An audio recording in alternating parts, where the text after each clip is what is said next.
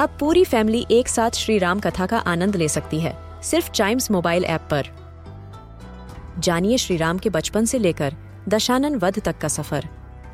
सरल रामायण घर के सभी सदस्यों के लिए।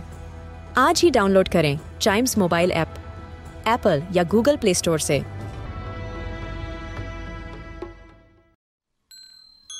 This is Chimes Radio original podcast. The Emperor's New Suit. Many years ago lived an emperor who thought so much of new clothes that he spent all his money in order to obtain them. His only ambition was to be always well dressed. He did not care for his soldiers, and the theatre did not amuse him. The only thing, in fact, he thought anything of was to drive out and show a new suit of clothes. He had a coat for every hour of the day, and as one would say of a king, he is in his cabinet. So one could say of him, the emperor is in his dressing room. The great city where he resided was very gay. Every day many strangers from all parts of the globe arrived. One day, 2 swindlers came to the city. They made people believe that they were weavers and declared they could manufacture the finest cloth to be imagined. Their colors and patterns, they said, were not only exceptionally beautiful, but the clothes made of their material possessed the wonderful quality of being invisible to any man who was unfit for his office or unpardonably stupid. That must be a wonderful cloth, thought the emperor.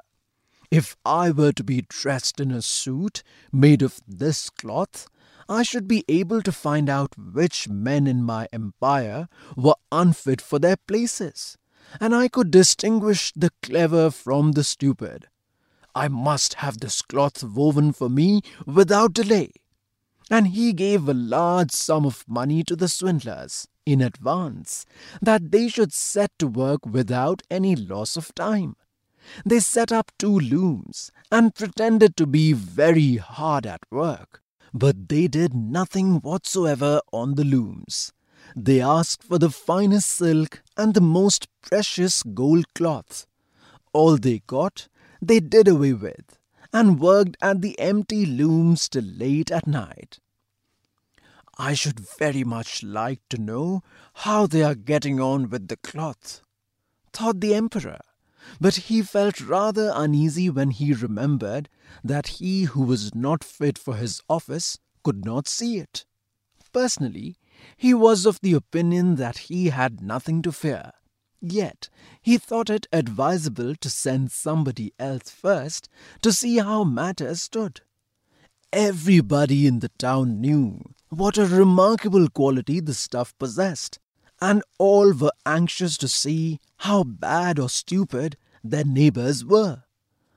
I shall send my honest old minister to the weavers, thought the emperor. He can judge best how the stuff looks, for he is intelligent and nobody understands his office better than he. The good old minister went into the room where the swindlers sat before the empty looms. Heaven preserve us, he thought, and opened his eyes wide. I cannot see anything at all. But he did not say so. Both swindlers requested him to come near and asked him if he did not admire the exquisite pattern and the beautiful colors, pointing to the empty looms.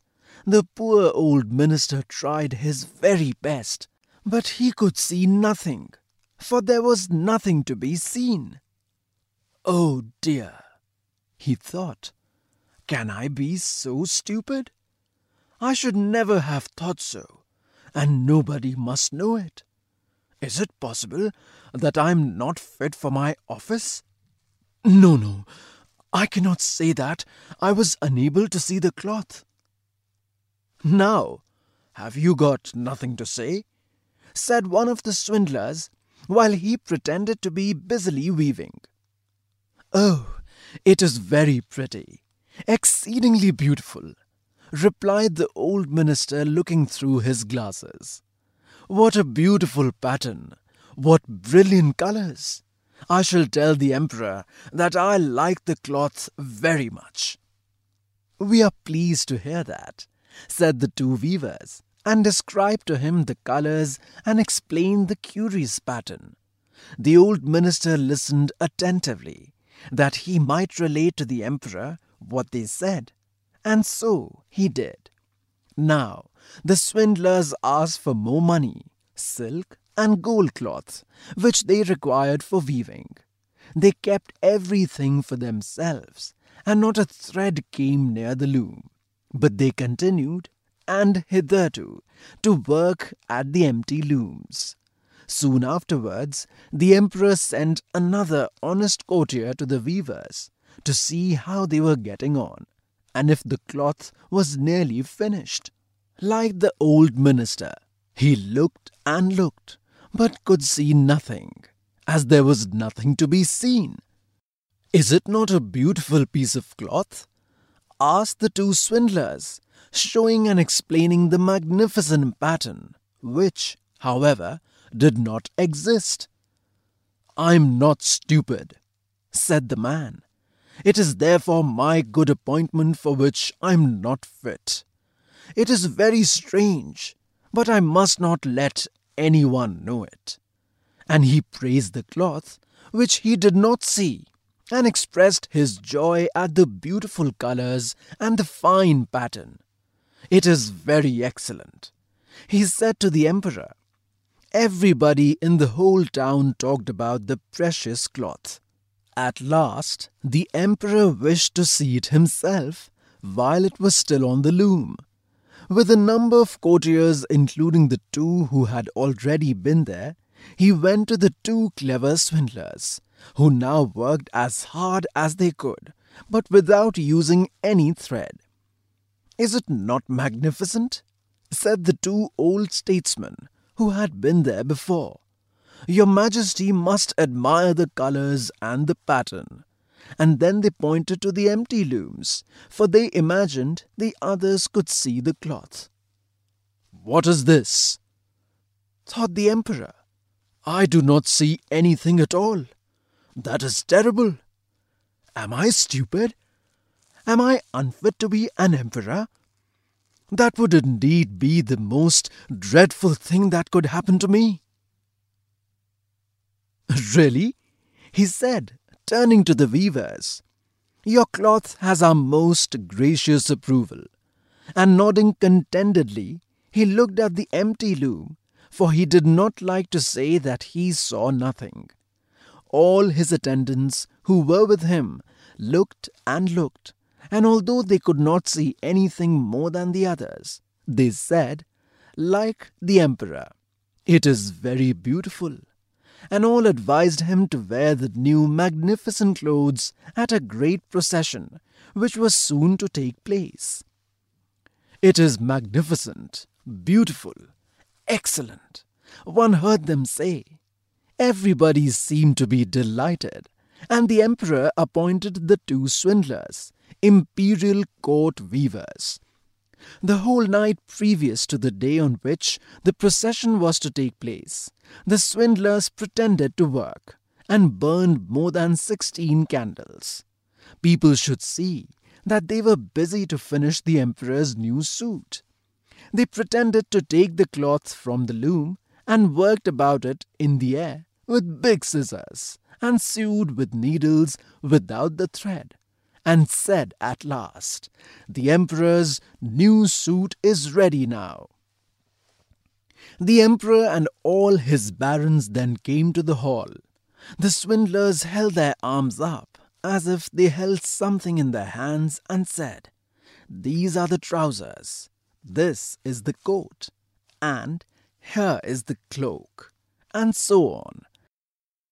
They are all as light as a cobweb, and one must feel as if one had nothing at all upon the body. But that is just the beauty of them. "Indeed," said all the courtiers, but they could not see anything, for there was nothing to be seen. "Does it please your majesty now to graciously undress," said the swindlers, "that we may assist your majesty in putting on the new suit before the large looking glass?" The emperor undressed, and the swindlers pretended to put the new suit upon him, one piece after another, and the emperor looked at himself in the glass from every side. "How well they look! How well they fit!" said all. "What a beautiful pattern! What fine colours! That is a magnificent suit of clothes." The master of the ceremonies announced that the bearers of the canopy, which was to be carried in the procession, were ready. "I am ready," said the emperor. "Does not my suit fit me marvellously?" Then he turned once more to the looking-glass, that people should think he admired his garments.